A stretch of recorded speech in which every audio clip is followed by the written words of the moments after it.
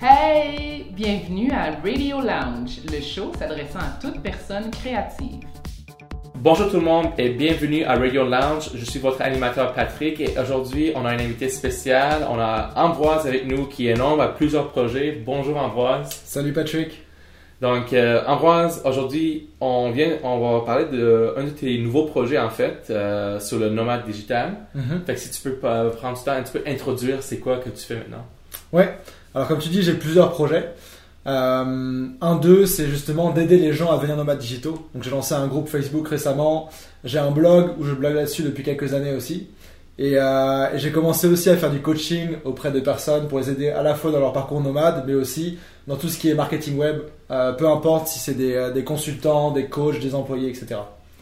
Ok, puis quand on parle de nomades digitaux, parce que c'est un sujet qu'on a déjà abordé auparavant, mais dans ton cas, est-ce que tu es en train d'aider des gens qui veulent juste créer du contenu ou c'est aussi, comme tu as parlé un petit peu des consultants, fait que ça peut être des gens qui sont nomades, qui travaillent en fond autour du monde, qui n'ont pas une place fixe? Est-ce que tu vas les aider aussi? Exactement. En fait, il y a 4 principales façons d'être nomade digital en gagnant sa vie, en voyageant. Premièrement, c'est de prendre son job actuel et de l'emmener sur la route.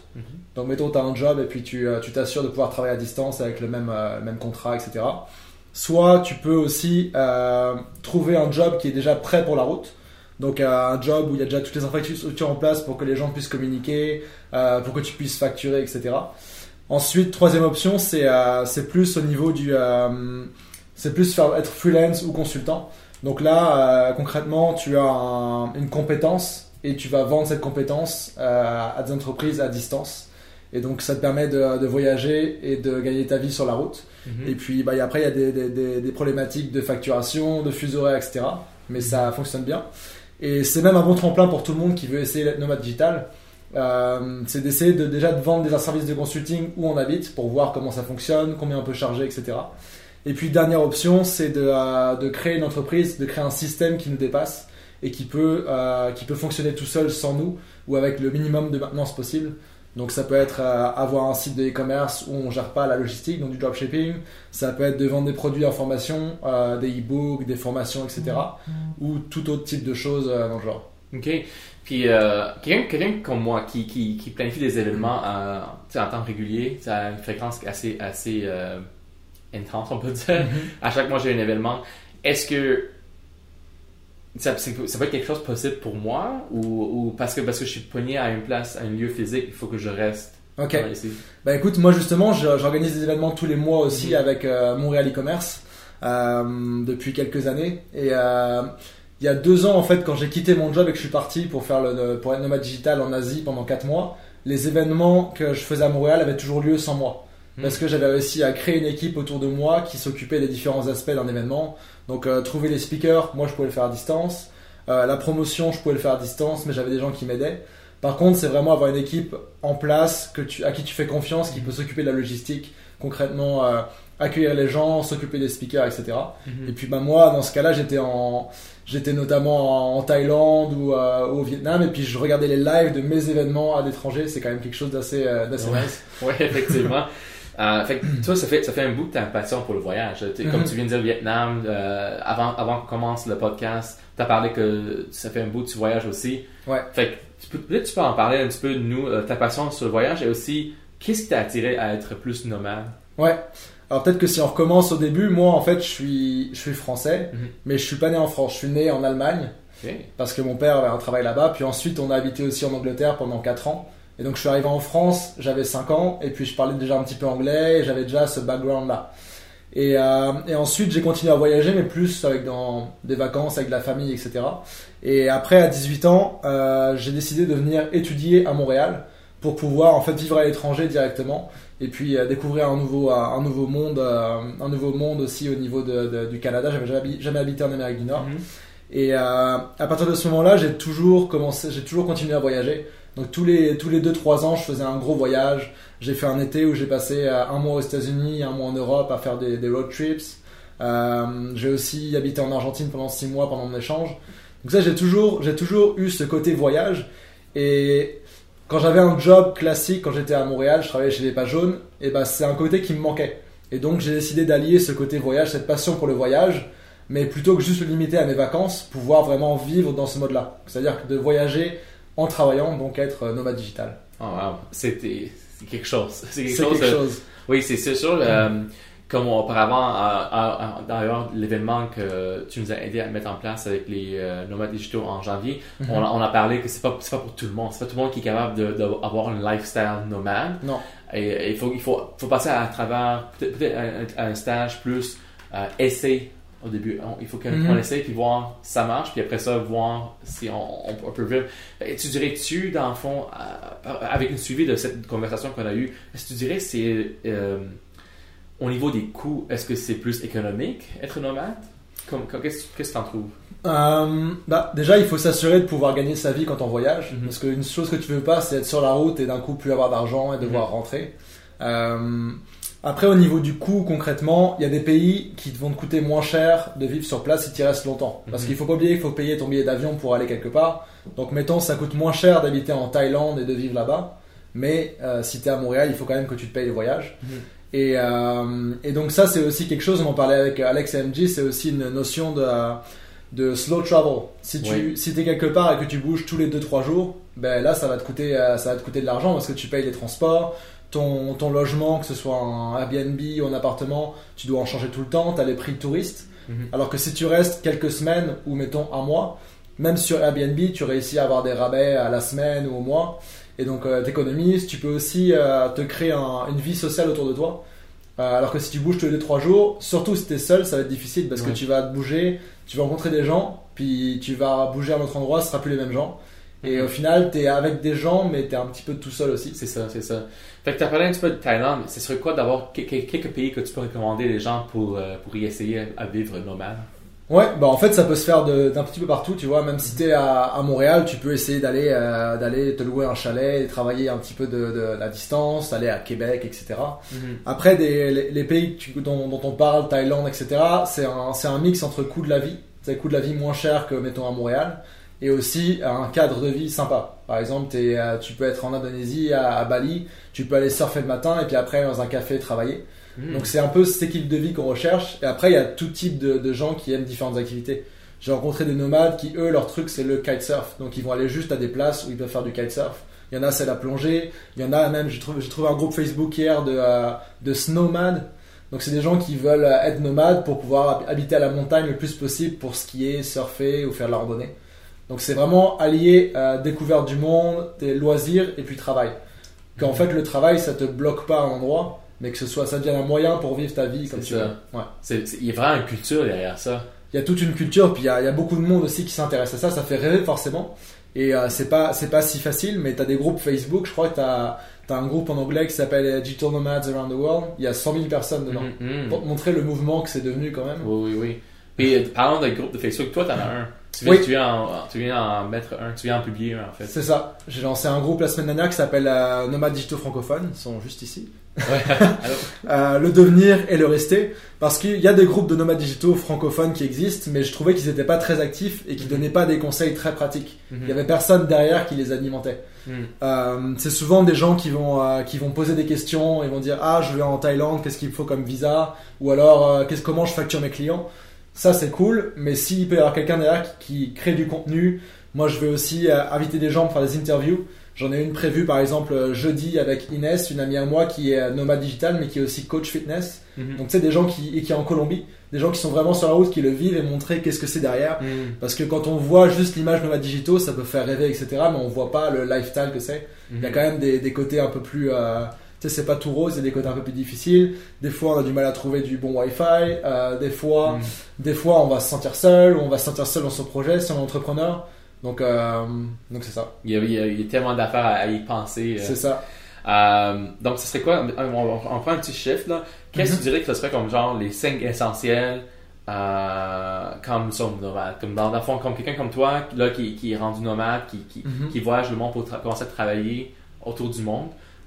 C'est quoi les 5 choses essentielles qu'il faut que tu penses continuellement quand tu es nomade? Ok, c'est une bonne question. Première chose, je vais me répéter un petit peu, mais il y a la partie comment tu vas gagner de l'argent en voyageant, comment tu vas travailler. Donc ça, j'en ai parlé, il y a 4 principales possibilités. J'ai un e-book là-dessus d'ailleurs, si vous voulez, demandez-moi, je vous l'enverrai. Il y a ça. Ensuite, il y a la partie quel genre étant donné que tu es plus ou moins libre quand tu peux gagner ta vie à distance, tu peux aller partout, tu peux tout faire. Mais qu'est-ce que tu veux concrètement créer comme vie pour toi? Est-ce que tu veux être toujours on the go? Ça, bon, moi j'ai testé, ça me convient pas, c'est trop, c'est épuisant et puis on sent qu'on a plus vraiment de base. Mais par contre, moi j'aime bien, tu sais, être à Montréal entre, tu sais, mettons 6 mois et quelques par an, parce que c'est ma base. L'été c'est cool ici. Donc tu sais, voir vraiment ce que tu veux faire. Est-ce que tu veux vraiment plus avoir d'endroit du tout où tu as des possessions, un appartement ou des meubles, etc. et bouger, ou alors tu veux un équilibre. Il y a aussi la question plus concret, il y a la question de concrètement ta vie sociale aussi à l'étranger. Est-ce que tu pars tout seul? Est-ce que tu pars avec un ami? Est-ce que tu pars avec ta blonde, avec ton copain, etc. Donc toute cette partie-là. Et puis après il y a aussi, tu sais, être conscient de ce qu'on aime comme critère de vie. C'est pas tout le monde qui est fait pour vivre dans des Airbnb, c'est pas tout le monde qui est fait pour vivre dans des auberges, etc. C'est voir ce que tu préfères comme type de logement. Je pense que j'en ai 4. Ouais. Et un dernier, ce serait aussi au niveau de tout ce qui est visa, assurance, etc. Bien s'assurer que déjà quand on arrive dans un pays, on va pouvoir rentrer. On va regarder est-ce qu'il faut payer, mettons $50 US comme au Cambodge. Il faut les avoir en cash pour rentrer, des trucs comme ça. Et aussi assurance. S'assurer d'avoir les bonnes assurances médicales s'il t'arrive quelque chose. Je sais pas, moi j'ai en Thaïlande en plongeant, j'ai eu une otite, c'est une infection de l'oreille parce qu'en plongeant ça m'a fait quelque chose. Ouais. Bah, j'étais content d'avoir une assurance pour pouvoir aller à l'hôpital en Thaïlande, me donner les gouttes et les médicaments, puis après ça allait. Donc ouais. Puis quand tu choisis ta destination, est-ce que tu prends quand même du temps à faire la recherche ou est-ce que des fois tu bookes un avion puis tu y vas là? Comment tu procèdes? Ça dépend un petit peu. Il y a un site que j'aime beaucoup qui s'appelle Nomadlist, nomadlist.com, où en fait tu peux comparer directement les différentes villes avec les niveaux de vie, niveau de sécurité, coût de la vie, etc. Donc ça te permet de bien cibler. Et puis tu peux aussi mettre des filtres. Par exemple là tu vois on est à Montréal, il fait moins 15 je pense. Mettre un filtre, je vais aller en Amérique centrale, Amérique du Sud ou Caraïbes. Je veux avoir accès à la plage, je veux internet assez rapide. Puis après ça va te sortir une liste de villes. Okay. Donc là tu vois ça va te sortir par exemple je pense la Colombie pas mal, Bogota, Medellín, etc. Ça va sûrement aussi te parler de République Dominicaine, tu vois, ça va te trier, on pourrait faire l'exercice après là, mais... Okay. Fait que nomadlist.com. Nomadlist.com, ouais. Oh wow, c'est assez intéressant. Donc le groupe Facebook, comme on a dit, il s'appelle Nomade Digital Francophone, le devenir et le rester, c'est celui où il y a une planète et un ordinateur dessus dans le nom. Et puis le but c'est vraiment de rassembler une communauté soudée de nomades digitaux francophones, parce que souvent les nomades digitaux, les groupes qu'il y a sur Facebook, c'est très français, France. Moi j'habite à Montréal, puis je connais aussi pas mal de monde qui vient d'Afrique du Nord, d'Afrique, etc. Et ils se sentent un peu exclus de ces groupes. Le but c'est d'aider tout le monde et d'aider à la fois sur des choses très pratiques comme comment on va gagner de l'argent, comment on va améliorer son marketing, etc. Mais aussi des choses, du support, des questions un petit peu. Il y a une amie qui habite en Angleterre, qui posait des questions par rapport à son avocat la semaine dernière. J'ai une amie aussi qui a posté tout à l'heure dans le groupe pour demander comment ça se passait le home swapping. Mm-hmm. Donc laisser ton appartement à d'autres nomades pendant que eux ils te prêtent le leur, tu vois. Oui. Donc ce genre de choses là.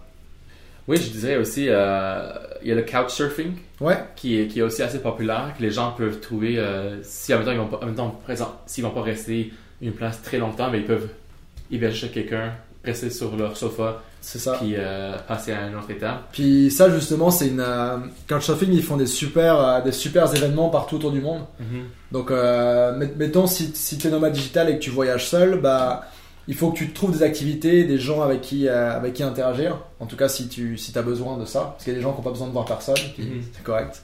Mais Couchsurfing, ils ont des événements qui s'organisent. Il y a aussi le site meetup.com qui permet de trouver des événements un peu partout autour du monde pour rencontrer des gens. Donc tu peux par exemple aller prendre un cours de danse à Bangkok si tu vois qu'il y en a un ce jour-là, tu vois. Oui. Et en fait faire des activités localement c'est le meilleur moyen je trouve de te faire des amis et puis de pratiquer la langue si tu veux, etc. Wow. Donc, vraiment des choses à penser. J'ai en fait une question pour toi, mais avant qu'on passe à la question, je pense que Natacha a une question ici. Mm-hmm. Mon conjoint demande quel est ton travail actuel en tant que nomade?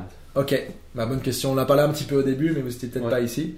En fait, moi, je suis consultant en growth hacking. C'est une sorte de marketing digital.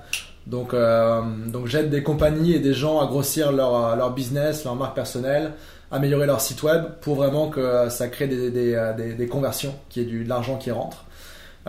J'ai aussi une startup dans la course à pied qui s'appelle Make It Run et qui existe depuis 2 ans et quelques et qu'on gère à distance. En fait, tout se passe en ligne. C'est une plateforme d'inscription et une communauté. J'ai aussi les événements de e-commerce que je fais, mais ça je gagne pas d'argent avec, c'est un non-profit. C'est ça. Puis après, je vends aussi comme je disais, des produits d'information en ligne et je coach des gens qui veulent devenir nomades digitaux, à la fois sur comment gagner de l'argent, mais aussi au niveau sur la route, comment en vivre, comment pas se sentir seul, comment avoir ses visas, comment bien trouver la bonne assurance, etc. Et j'ai commencé les sessions, il y a des retours assez intéressants qui en ressortent. Ouais, super cool. Mais c'est ça l'affaire, c'est que quand on part en entrepreneuriat, on n'est jamais sûr que c'est quelque chose qui va fonctionner ou à combien de temps ça va nous prendre avant que c'est parti. Puis c'est toujours le risque à prendre, mais c'est bien savoir, tu sais, quand tu as une base déjà qui fonctionne, et là tu peux comme passer aux prochaines étapes et avoir cette liberté-là. Mais la question que j'avais plus précisément au niveau des créateurs. Fait, on a passé à travers il y avait un bon bout que les créateurs ils approchaient mettons les hôtels, les agences touristiques. On parle des créateurs web. Créateurs de contenu web, c'est ça. Fait que donc si je vais reposer la question pour que ça soit plus clair. Fait que pour un bon bout, il y a les créateurs de contenu web. C'est ça. Pour gagner de l'argent avec leur voyage ou vivre la vie de nomade, et approcher des agences de voyage ou bien des agences touristiques ou des hôtels pour commencer à avoir pour qu'ils représentent la marque, qu'ils reçoivent des revenus pour pouvoir vivre nomade. C'est sûr que récemment, avec beaucoup d'affaires qui s'est passé, c'est rendu encore plus en plus difficile de vivre, on va dire, la vie influenceur, on va dire. Mais est-ce que tu en rencontres encore des gens qui font affaire avec des marques puis qui vivent avec ça quand ils voyagent? Ouais, ça existe encore. Je sais pas exactement de quel changement tu parles par rapport aux post-sponsorisés, etc. C'est ça? On parle notamment avec qu'est-ce qui s'est passé maintenant avec Fire Festival. Il y a eu tout un débat où les créateurs ont perdu la crédibilité quand ils font les pubs. Puis à cause de ça, c'est rendu difficile à approcher des marques pour pouvoir avoir des contrats avec eux parce que les marques ils ont moins de confiance sur les créateurs comme nous. Fait que dans le fond, c'est encore une pratique qui se passe au quotidien ou qu'il y a eu un changement dans cette industrie-là? Ouais, bah écoute, ça se passe toujours, ça je peux te l'assurer. Après, je suis pas expert non plus dans ce domaine-là. Par contre, il y a créer du contenu sponsorisé pour des marques, ça c'est un moyen de monétiser son influence. Mais il y a aussi plein d'autres moyens. Il y a par exemple, comme je disais, vendre des produits d'information. Donc apprendre quelque chose aux gens, leur donner des conseils. Il y a aussi recommander des produits mais sans avoir besoin d'être approuvé par les marques. Mettons, ça s'appelle le affiliate marketing. On vend quelque chose et on touche une commission. Donc ça c'est un moyen. Puis après il y a aussi tout type de choses. Tu peux vendre une formation sur comment faire de la photo en voyageant. Tu peux faire une formation sur comment devenir influenceur, comment grossir ton compte Instagram et comment le gérer. Il y a plein de choses différentes possibles. Ce qui est important en ligne, c'est il y a trois piliers. Il y a la partie visibilité, réussir à être visible en ligne. Ensuite, établir une relation de confiance avec les gens. Et puis ensuite, s'assurer de leur donner de la valeur et puis que ce soit du contenu gratuit ou payant. Merci beaucoup encore Ambroise pour venir ici et partager tes astuces à comment devenir un travailleur nomade. Ouais, merci pour l'invitation. Oui. Puis on te souhaite des bons succès puis on a hâte de voir les prochains voyages et les affaires que tu vas faire. Ça marche. Moi, je pars à Cuba jeudi là, donc vous pouvez me suivre mes aventures. Ouais. Puis c'est sûr qu'allez voir la page Nomade Digital francophone d'Ambroise et le groupe Facebook. Je dis page, oui, groupe Facebook et pour pouvoir avoir une conversation avec d'autres nomades et partager des astuces. Fait que merci beaucoup. Ouais. Salut les nomades, où vous soyez. Ce podcast a été enregistré en collaboration avec le QG des créateurs. Voici leur site si tu veux en apprendre davantage à leur sujet. creatorhq.org. Peace!